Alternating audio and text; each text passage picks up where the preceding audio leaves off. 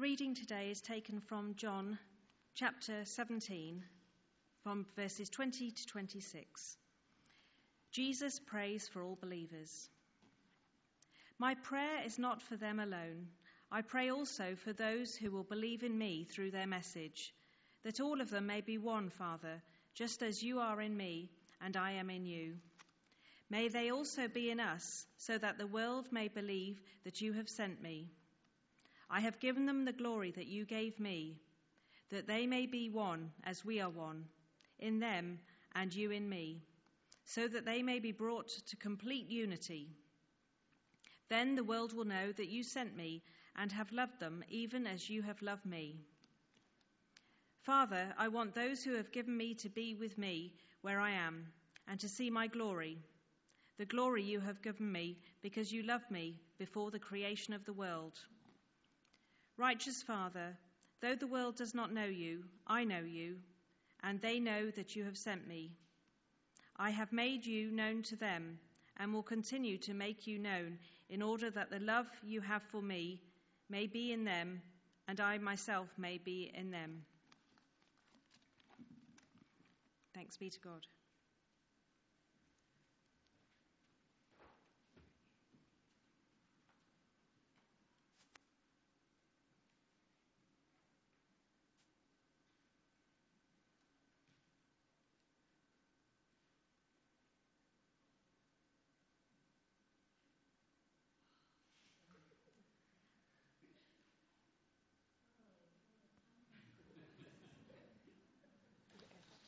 Just like to do some comedy before I start. Thank you.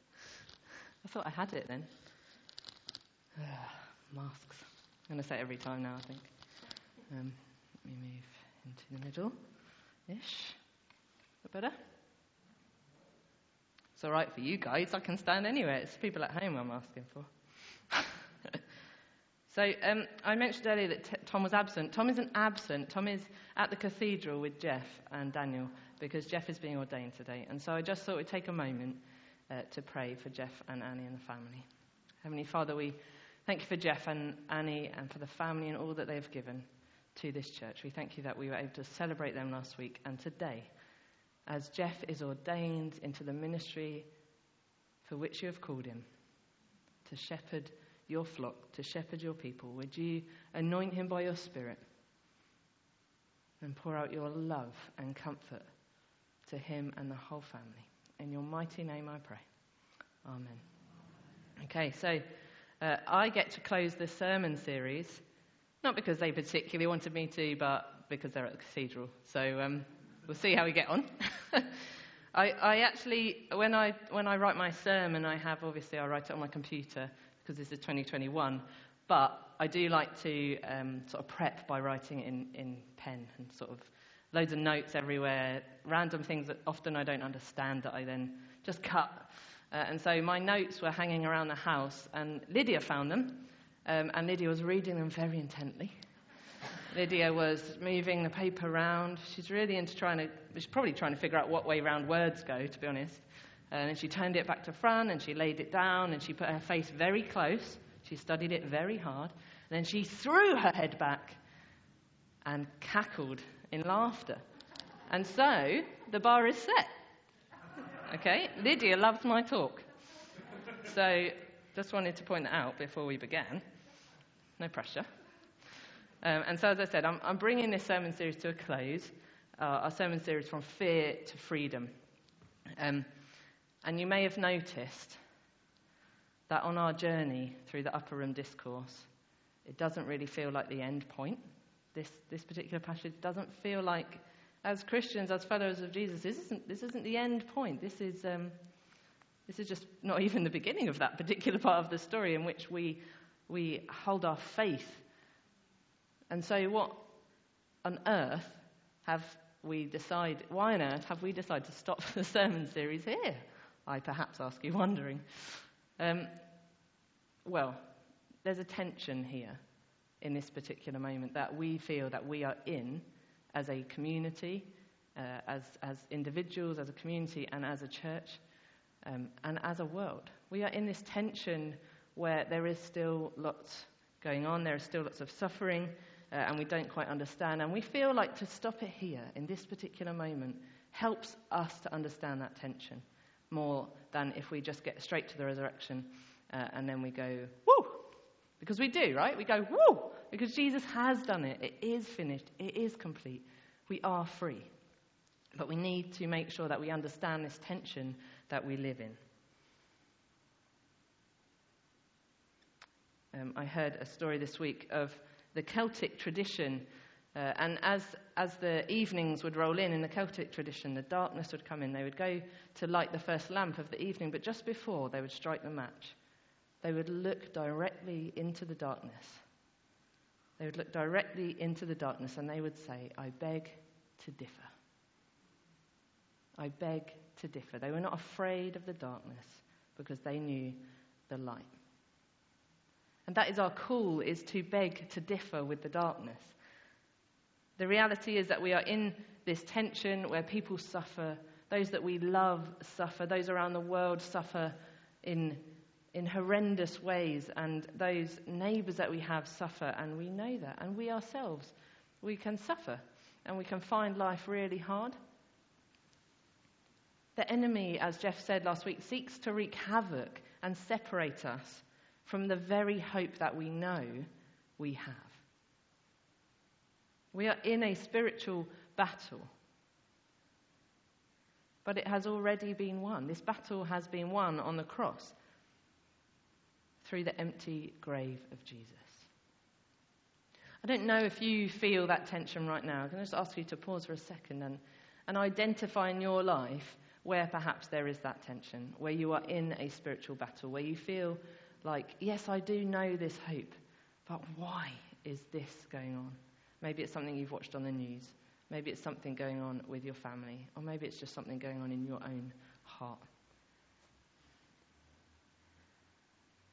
What is the spiritual battle happening in your life right now? So let's just have a quick recap. It's very quick. So we've been with the disciples the whole time. We've been with them in their conversations and dialogue with Jesus. This is the upper room discourse where Jesus is imparting his final wisdom. They thought they were coming for a lovely meal with Jesus, and then can you imagine being the receiver like on the end of all this stuff that Jesus is saying? It would have been pretty confusing. So being with them through that confusion, through that tension, they know that, oh, hang on, something isn't right here. Something's about to happen. Jesus is saying that he is going somewhere. We don't understand where that is. What on earth is happening? It's an unknown situation. Do you feel like we are in an unknown situation still? With the third wave of COVID, with the chaos of the world, we can be quite confused at the unknown. And so we can understand some of those emotions that the disciples are going through. They came to dinner and they find out all these things that they weren't really expecting. Normally a dinner party have some nice chats, don't you? But this probably was a bit intense. So he starts by washing their feet. That's probably thrown them. He gives them the new commandments. So that's also thrown everything they ever knew. He answers their questions because, quite frankly, they're probably going to be quite confused. He tells them one of them's going to betray them. Sounds like a good dinner party, doesn't it? He starts going all gardener's question time on them and talks about the vine and the branches. He tells them that the world is going to hate them. I mean, give me an invite. He talks about the Holy Spirit coming to them when he goes, and they're thinking, whoa, hang on. Hang on a minute. We sort of understood, but now we don't. And then after all of that, after all of those things that Jesus had done and said, he stops. And Jesus' posture changes. And it changes from conversation, and he begins to pray. They haven't really encountered Jesus praying in their earshot much before. Jesus normally took himself away. But this is the moment where Jesus prays for them. Jesus prays for himself first, and he prays for them, as Jeff told us last week. And it's almost tangible. Jesus prays for us. Jesus doesn't just pray for himself. He doesn't just pray for the disciples there and then. He prays for all believers. He prays for us. What a moment. Have you ever stopped to wonder at the unfathomable, remarkable nature of this prayer? That Jesus, the Son of God, is praying for us. It's amazing, right? We read this passage and we realize that Jesus prays for us, or for want of a better word, is you are the topic of discussion of the Father, the Son, and the Holy Spirit. How do you feel right now? And before you were even conceived, you were the topic of discussion of the Almighty God.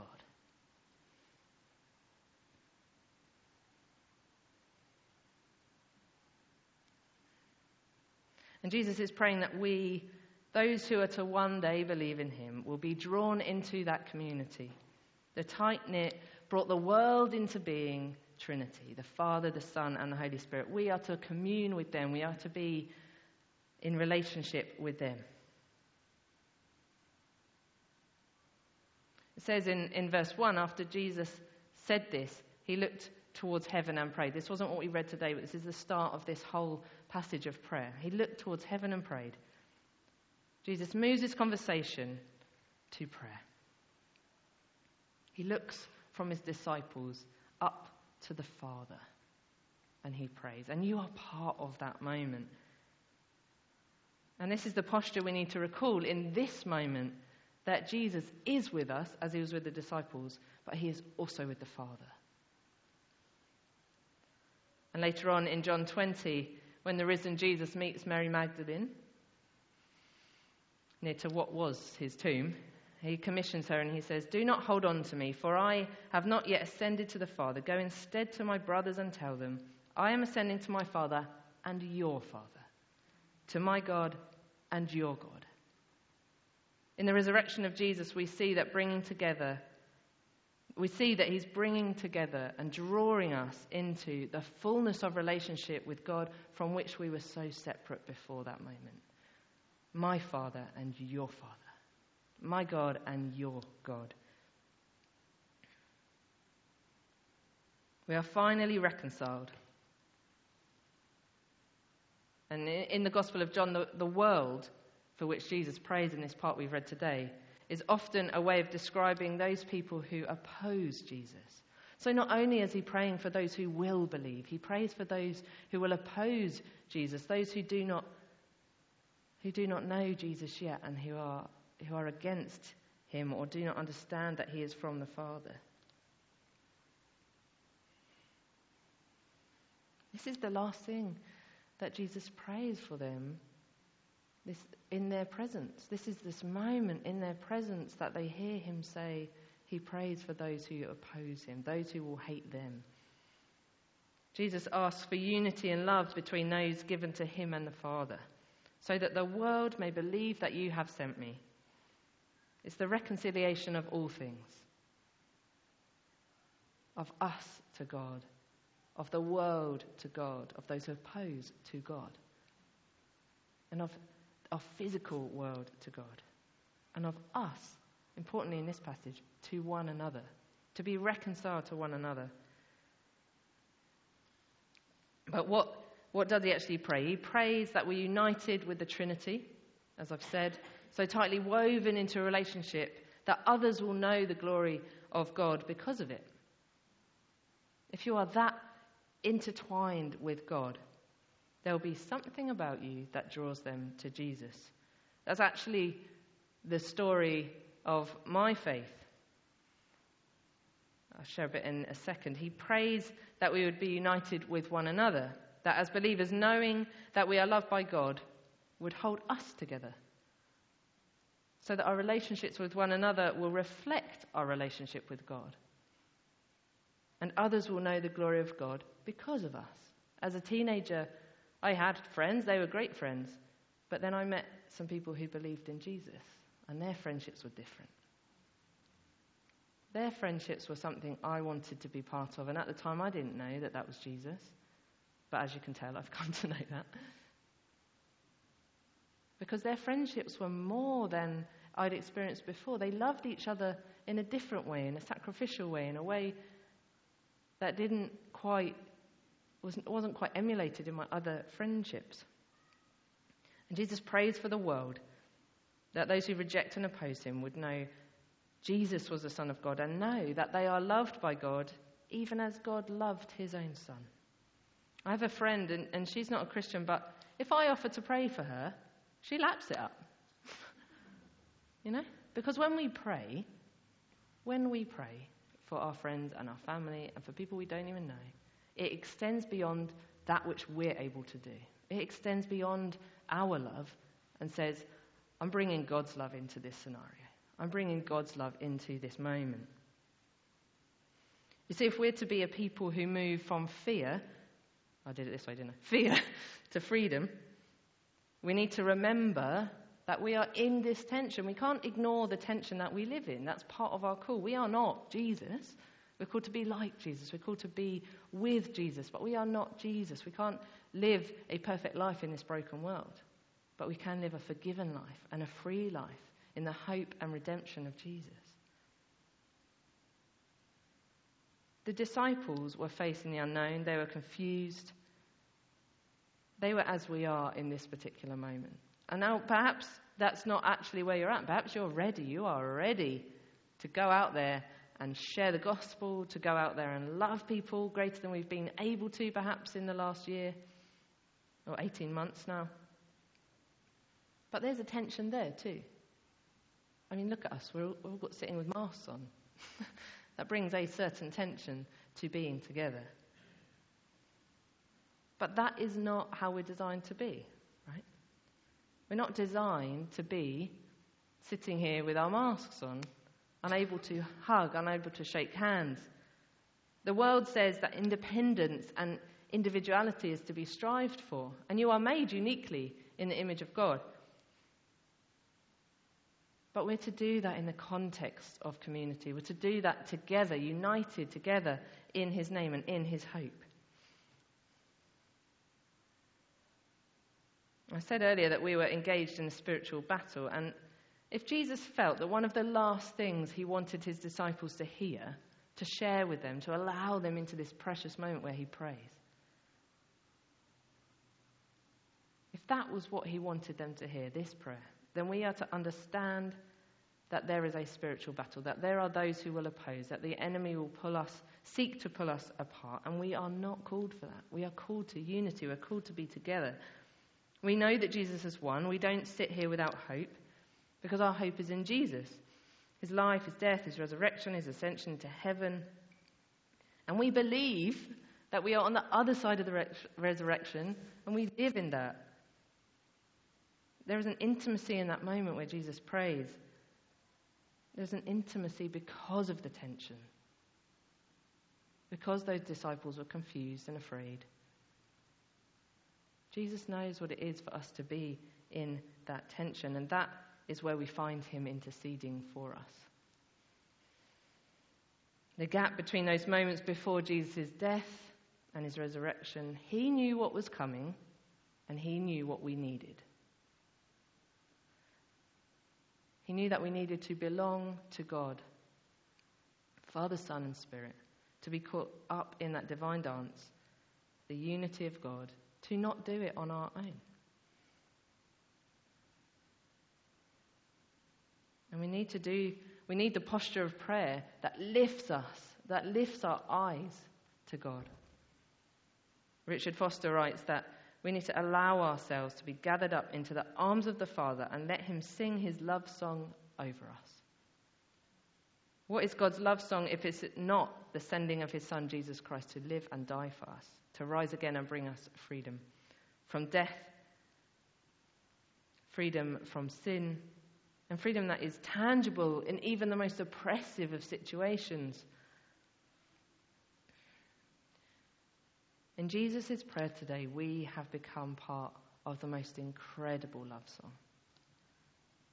The most incredible love song that the world has ever heard. And Jesus also knew not only that we'd need to belong to the Father, the Son, and the Spirit, but that we would need to belong to each other.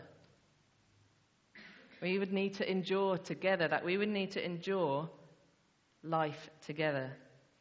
And enduring on our own is way harder. If we have learned anything this year, it's that enduring on our own is much more exhausting, is much more draining, and is not. I mean, in the beginning, I know some of us are probably like, woohoo, I don't have to go out. But then as the weeks dragged by, you realize I need other people. I need to be in community. I need to celebrate my faith with other people. I need to pray with other people. It's fine on the phone. It's fine on FaceTime. It's not the same as being gathered together.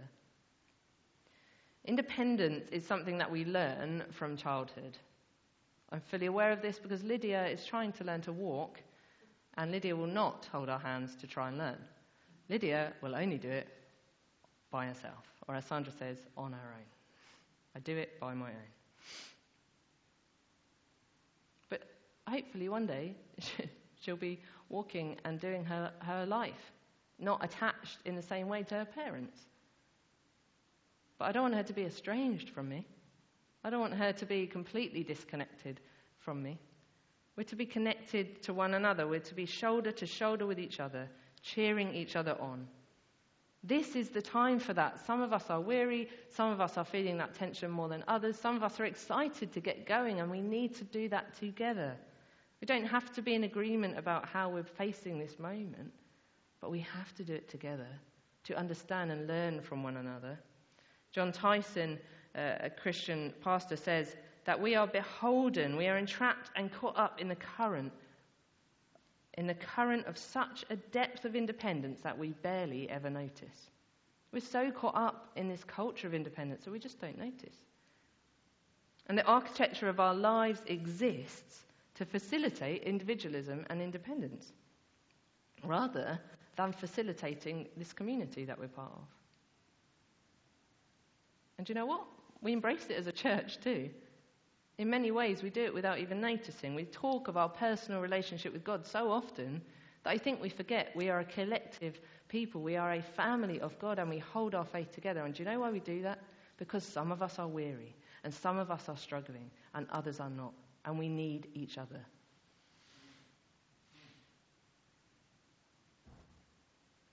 In these last moments and conversations that we've been studying in this series, what is it that Jesus commands his disciples to do? Is it to make sure that they have a really good personal relationship with Jesus? Or is it to love God and love one another? It's really challenging because we are so woven into this culture of independence. We need to love one another as God loves us. And love each other in such a way that we're set apart so much. Not because we're weird, as Liz said the other day. Not because we're strange, but because we love on such a level that other people want to be part of it. John Tyson also says that we are to be part of a community in a web of stubbornly loyal relationships. Isn't that brilliant? Stubbornly loyal. You are loyal to your relationships with one another, not because you agree, but because you are in Christ. Knotted together in a living network of people who are committed to practicing the way of Jesus together. Committed to practicing the way of Jesus together for the renewal of the world. You see, Jesus knew we would need each other, and that his sacrificial love would draw us back into community, not only with each other, but with God. And it takes hard work. Because of Jesus, we are now reconciled, and I cannot say that enough. We are now living in that moment of winning. We are the winner. We are winners. You know, we're in that spiritual battle, but we have already won. And that's the tension. It's the now. We know it. We know the hope. We've got the spoiler of that story, and yet we still live in a broken world because the world still opposes us.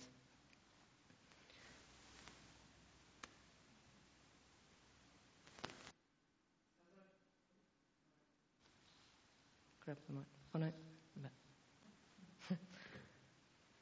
The reality is that Jesus has never left us.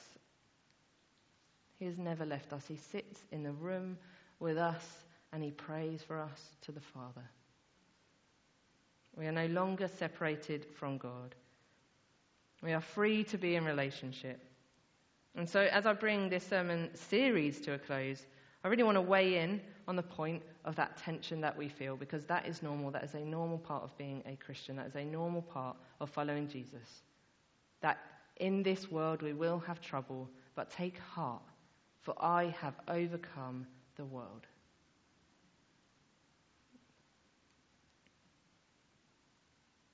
And so that's the fear that we feel, right? Sometimes that tension can move us to fear rather than to freedom. It's not a case of we begin in fear and we end in freedom. It's a continual pattern in our lives that we move. If we move out of the presence of God, we end up in fear. But if we hold fast to the truth that it is done, that God has completed all that he intended to do through Jesus in the redemption of our sin and the winning over death, that he wants to work through us to see the rest of the world understand that love too.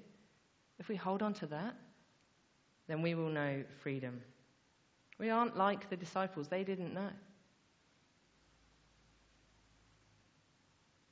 But we're like the disciples in that we feel that tension.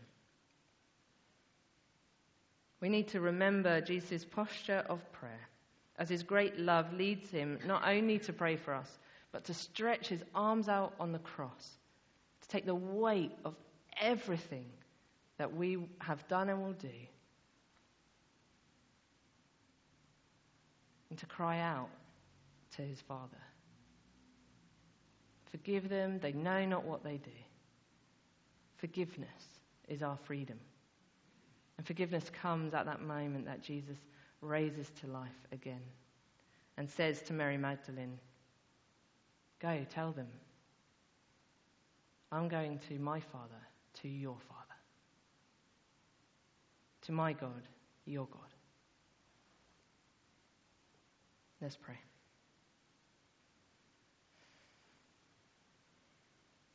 Lord, we thank you that your posture is towards us and towards the Father, that we are not alone, that we are here in your presence today. That you sent your Spirit, that we've learnt through this time of teaching, that we have learnt your Spirit is with us, your Spirit goes with us, your Spirit comforts us. We thank you that though we live in the tension, as Sharon prayed, the tension of being in the world but not of the world, that you are there with us. And so, Father, I pray that right now you would minister to everyone. Everyone sitting here today, everyone sitting at home, anyone watching this service at some point, that you would minister to their hearts within that tension, that they would know they are caught up in the most beautiful love song the world has ever known. Pour out your love, we pray. In Jesus' name.